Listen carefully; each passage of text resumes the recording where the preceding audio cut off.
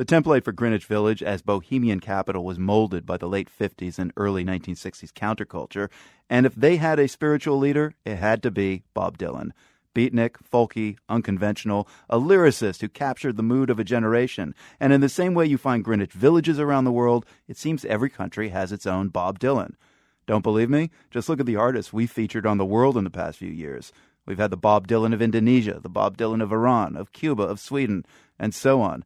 You can see that list at theworld.org. So today we close with another one who fits that label. James Maddock from Leicester, England, so identifies with Dylan and New York that he crossed the pond 10 years ago and is now ensconced in the village folk scene. None other than guitarist Larry Campbell, who once played in Bob Dylan's backing band, appears on James Maddock's new album, Another Life. From the Nan and Bill Harris studios at WGBH in Boston, I'm Marco Werman. The world's theme music was composed by Eric Goldberg. You have a great weekend. My future's uncertain. My back starts hurting as soon as I get out of bed. I listen to the news station, troubling the whole nation.